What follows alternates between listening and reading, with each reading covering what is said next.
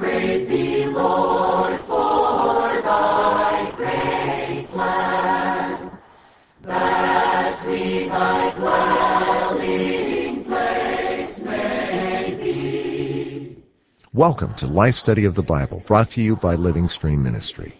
In 1924, Witness Lee was dynamically saved by the Lord as a young man in his native China, and he promptly consecrated the rest of his life to the gospel. He co-labored with Watchman Nee for parts of the next 3 decades, and in 1962, Witness Lee was led by the Lord to come to the United States. During his 35 years of service to the Lord in America, he ministered in weekly meetings and weekend conferences, delivering thousands of spoken messages. Much of his speaking has since been published as more than 400 titles, many of which have been translated into numerous foreign languages.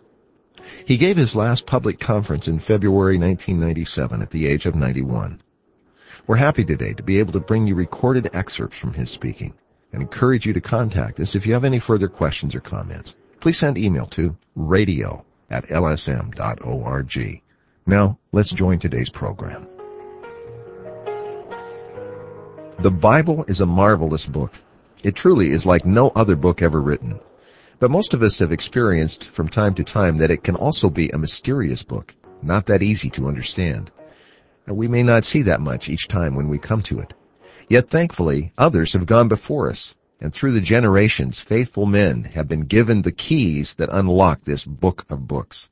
Such ones in this century were Watchman Nee and his co-worker Witness Lee. And they not only received the keys, but they've passed them on to us. Stay with us for today's inspiring life study of the Bible with Witness Lee, a program furnished by Living Stream Ministry. Today we have short recorded excerpts from the life study of Exodus by Witness Lee, and joining us to add his fellowship and comments is Francis Ball. Francis, welcome back to our program. Thank you very much, Chris. It's always a privilege to be here to fellowship with you about these messages. Well, our message today, Francis, gives us an interesting transition. We've been looking at the details of the outer court of the tabernacle in Exodus for several messages now. We've been in chapter 27. Chapter 28, just ahead, is a chapter that deals with the garments worn by the priests that were serving in the tabernacle. But today is very interesting, I think, because we're going to get a real example from Witness Lee of how to study the Bible. At the end of chapter 27, and again, this chapter is all about the outer court, we have 2 short verses, 20 and 21. And you shall command the children of Israel to bring you pure oil of beaten olives for the light, and to make the lamps burn continually. In the tent of meeting, outside the veil which is before the testimony, Aaron and his sons shall set it in order from evening to morning before Jehovah. It shall be a perpetual statute to be observed throughout their generations by the children of Israel. Francis, without giving away the message today, this is quite an interesting transition between these 2 chapters, isn't it? It's really not only interesting, it's surprising when you're reading about the outer court and all the things from chapter 25 on up to the end of chapter 27, and then suddenly there's something mentioned about the function of certain priests that's brought in. So it's rather surprising. I think we're in for a real treat to see some insights here that I believe have been rarely discovered by Bible readers. Well, let's get right to it. Let's join Witness Lee, and then you and I will return for some comments. It is a surprise to all of us, maybe, that at the end of chapter 27, you have 2 verses, such a short portion of the Word, telling us the lighting of the lamps on the lampstand in the tabernacle. Why, at the end of such a long portion on the tabernacle with its outer court, 2 verses came in about not some furniture, but about the lighting of the lamps. Chapter 28 on garments of the priests begins with the word "and." Apparently, the garments of the priest don't have anything to do with the lighting of the lamps. Yet, Moses' record put these 2 things together. Firstly, after the record of the entire tabernacle with its furniture and outer court.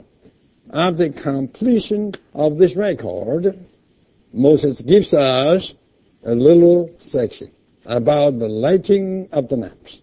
Then following this, he gives us a long portion on the priestly garments. So you must find out what is the reason that Moses put the lighting of the lamps and the priestly garment together with this word "and." Well, this lighting of the lamps is altogether too holy. This is to light the lamps in the holy place, in the sanctuary. The common people are not qualified to do this. For the lighting of the lamps, there is the need of the priesthood. The lighting of the lamps is a priestly service. The lighting must be done by holy people, by the priest. A priest is one who is fully possessed by God. In the New Testament sense, a priest is one not only fully possessed by God, but entirely filled, saturated with God. His living is absolutely for God. His interest is just God. God within, God without, God on top, God on every side. He is just God-filled. He is a man of God. The lighting of the lamps within the holy place needs this kind of a people. And with this kind of people service, which is called the priestly service. Francis, as we said earlier, I think this is a really tremendous example of how one studies the Bible. With a careful consideration here, there's an unmistakable connection between the lighting of the lamps in the holy place and the priestly garments that are described in chapter 28. Not just anyone could light the lamps in the holy place, could they, Francis? It's clear that only those who were priests of God, they were able to light the lamps. So what we need to find out today is what is a priest? A priest is one who has been filled with God, who has been saturated with God. These are the ones who are qualified to come in and light the lamp. Not just anyone can light the lamp, because then you get all kinds of light. You get natural light, as he pointed out. You get man-made light. All of these things are just ways of presenting their own thought. You know, I've been in Bible studies and so on where we get into a certain kind of thing, and you just get the opinion of each one there, how they feel about this, how they feel about that. And this is just natural light. It may be good, but it's just natural. They think this way and another thinks that way. But to be lighting the lamps in the sanctuary means that we are really ones who are filled with God, saturated with Him, and really constituted with His revelation. These are the ones that can come into a meeting and speak something, and it lights the lamp. The lights go on when you hear this kind of speaking. And it means that the people who can speak this way are really the priests of God, and they light the lamp. They're not coming in with some artificial light, not coming in with some natural light, but the light that comes with their speaking is revelation. It's light that comes from the Word of God, interpreted and lived out. So these priests are people who live the kind of life that God gave man to live when He regenerated him. And they can speak the things they speak because this is the experience they have of God Himself. So the word that comes out from them is really the Word of God. I've been in those Bible studies also and participated, and have to admit sometimes offering my own natural idea, natural light. But when the experience that you've described takes place, I think all Christians can maybe go back and identify a time or two at least when they've been in this shining. And when that genuine light, the real light from the genuine priest comes forth, and we're not talking, of course, about priest in a formal sense, in an official sense. Any of God's people and all of God's people have this function to be the genuine priest, and that is one that is really in God's presence, ministering to God and receiving genuine light from Him. But when that kind of speaking comes forth, it has a whole different effect in a Bible study, any kind of Christian gathering. It really has a witness, a characteristic about it that's quite different from just, oh, that's an interesting idea. I've never quite looked at it that way before. There's much more to this matter of bringing light into a meeting than just having some ideas and some discussion about Bible verses. It's the matter of being that kind of person with that kind of function. And any person who really will be in the enjoyment of Christ and speak from that enjoyment will light some lamps. So it's so good when Christians get together to light a lot of lamps, to bring in a lot of light. Well, let's go back to Witness Lee. We're going to stay right on this same topic. When such a holy person, like the priest, comes into the holy place of God dwelling to light the lamps, this implies a lot. We all know today, in the fulfillment of the times, the church is the tabernacle. The church is God's dwelling place. And the holy place is within the church. The church is the sanctuary. You may have a group of believers coming together to meet as a church, yet you may meet in darkness. I was in that kind of meeting. Otherwise, I couldn't give you such a kind of experiential message. They talked about philosophy. They talk about human culture. They talk about a lot of things. Those are natural lights. Many times they had human-made light. My concept, your concept, his concept, human-made light. No holy light. No light that comes out of Christ as the lampstand, the embodiment of the triune God. The one that lights the lamp is a holy one, possessed by God, saturated with God, and living fully for God. Whatever he says, whatever he acts, whatever he does is the lighting of the lamp. He is seeing gives light. He is doing gives light. He is acting gives light. Whenever you have a group of saints coming together without these kind of persons as priests, that meeting is in darkness. And this one would say something as a kind of human concept. And that one would say something as a kind of natural thought. So you have a lot of lights, natural lights, human-made lights, but no divine light, no holy light. Suppose you have 1, 2, or 20, or even 100, or even the whole congregation, everyone, as a priest. The meeting is full of light. Oh, this sanctuary is full of divine light. And this divine light comes out of the embodiment of triune God, out of the divine nature, out of some part of Christ's humanity, out of the Spirit of God becoming the Spirit of Christ that comes out of the incarnated, the crucified and resurrected Christ.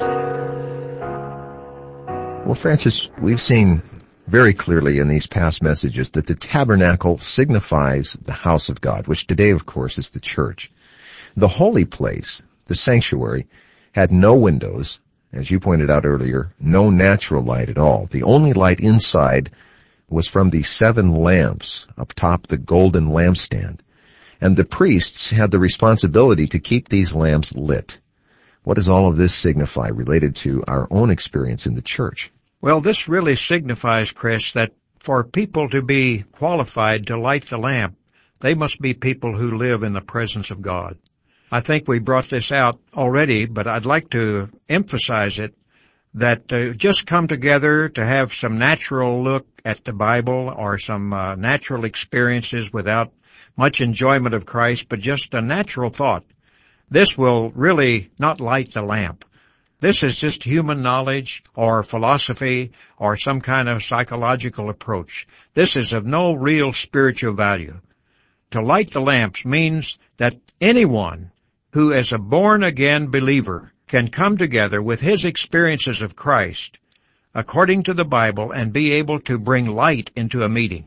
And the more that happens, the better. That it's intended that these kind of people would be the real priests. And this is not limited to a certain class of people or a certain condition or a certain position that people have.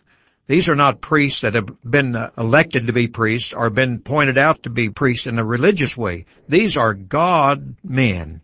Men who are one with God, who are living a God-man life.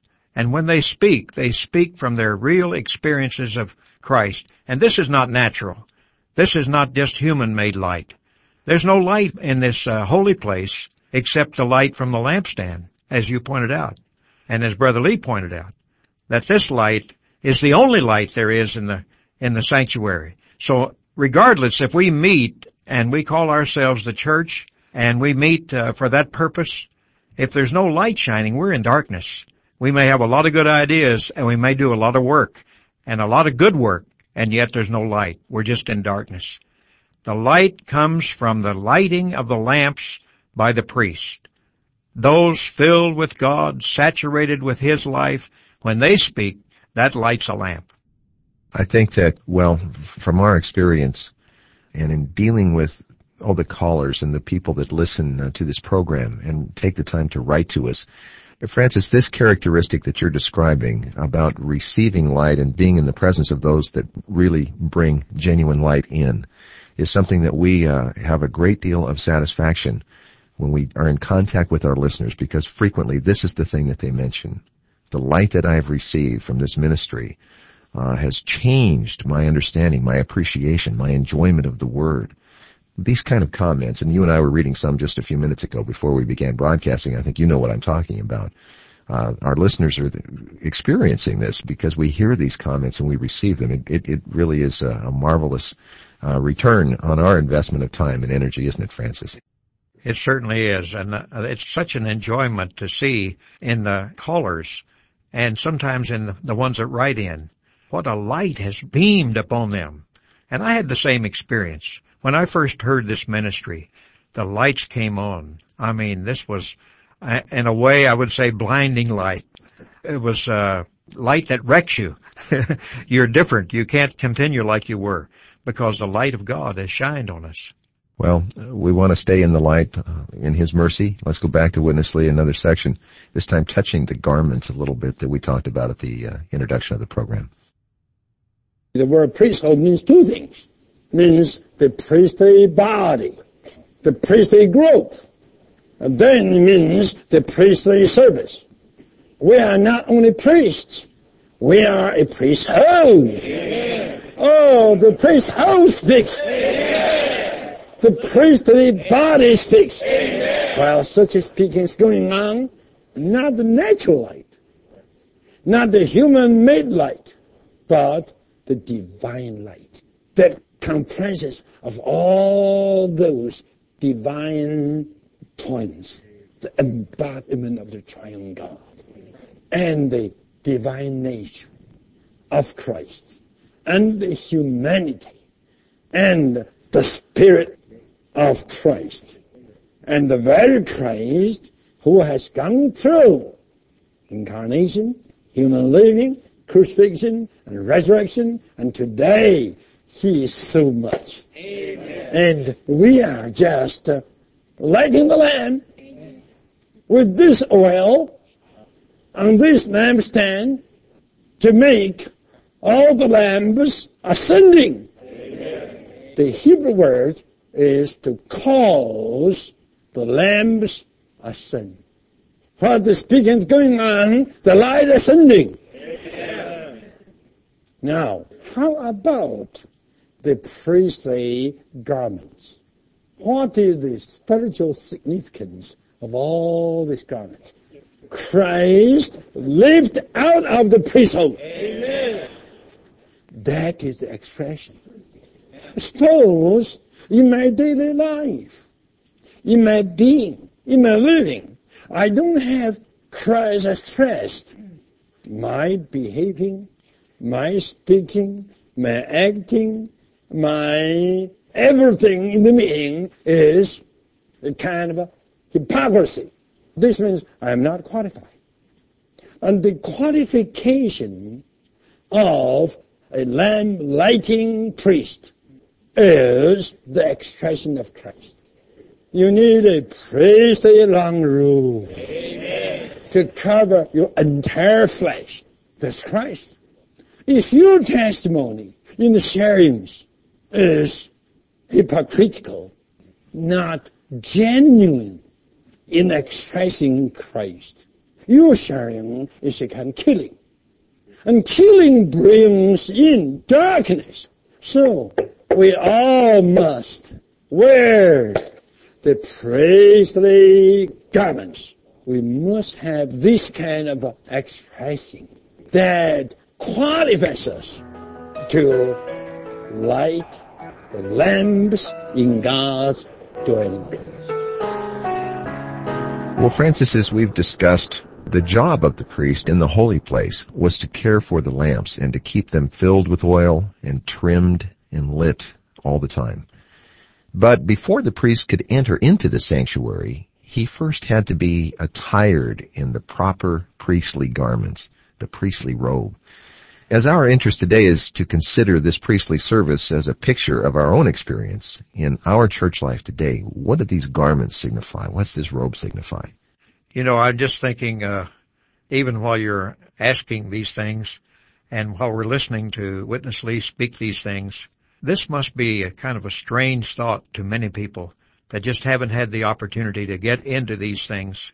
So I'm really desirous to follow up what Brother Lee has said, that this priestly robe that these priests wore, of course in the Old Testament that was an actual physical robe that they wore, and they looked different than the ordinary Israelite. They had a special function, and we've been seeing before what their function is. Now we have to see what their person is, and this is what is really of value. These priests are clothed with garments that really express not only something human, but also something divine. So it's a human divine person. They are really men filled up with God. Their expression is of God Himself. So with us today, we need to be those that experience Christ, experience His death, His resurrection, His ascending life, and His holy living. Even the attributes of God are expressed in the life of the Lord Jesus. And now that's been brought to us as the Spirit, and we can experience Him. We've become that kind of person. We are people clothed with Christ. Our expression is Christ. And if it's not Christ, we have no business coming in to light the lamps. Only those who are so clothed are permitted to come in to light the lamps. This is what's available for every believer. To be in God's presence, to be clothed, to be the outward expression of Christ. That's what the robe here indicates. It's the outward expression of Christ. This is a picture, Chris, that's just beyond our being able to see it without some help. You know, from the biography of Watchman Nee and the time that we spent, particularly you had so many years with Witness Lee directly, the outstanding characteristic related to this is that these things are not things that they just thought up one day in an inspired moment. All the time, Witness Lee was referring back to those countless saints that went before and discovered bit by bit. And really their ministry was one, in a sense, to just assemble and accumulate all of this light that has been gathered through the centuries from so many dear saints of God who have been enlightened in the Word in a very unique and special way. So it's a real gift. When we talk about this ministry being a gift to His body, we're talking about it in the sense of the heritage of all of the centuries of ministry and light that have gone before. Yes, that's true. And the ministry that we're referring to, just as you just said, is an accumulation. This is really a ministry that has built on what the Bible has revealed and what has been discovered by many, many brothers that have gone before these men. But they came at a time in history when we really needed to see a recovery of many of the truths that were hidden in the Bible that had not been discovered and brought to light. Well, Francis, we mentioned at the beginning this is a transition kind of message today. Tomorrow we begin talking in more detail about this priestly garment and looking at the facets of it and how it signifies so much, as we've seen all these items related to the tabernacle are so significant. Appreciate having you with us today, and of course, as always, we'll re-extend our invitation that you join us again very quickly. Thank you. I look forward to such times. With Francis Ball today, I'm Chris Wilde. Thank you very much for listening.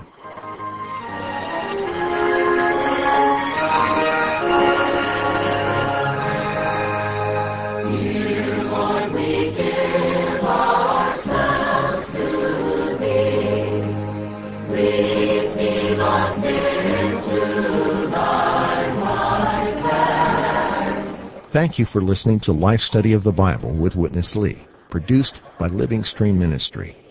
You can now enjoy titles by Watchman Nee and Witness Lee on your computer, tablet, or smartphone.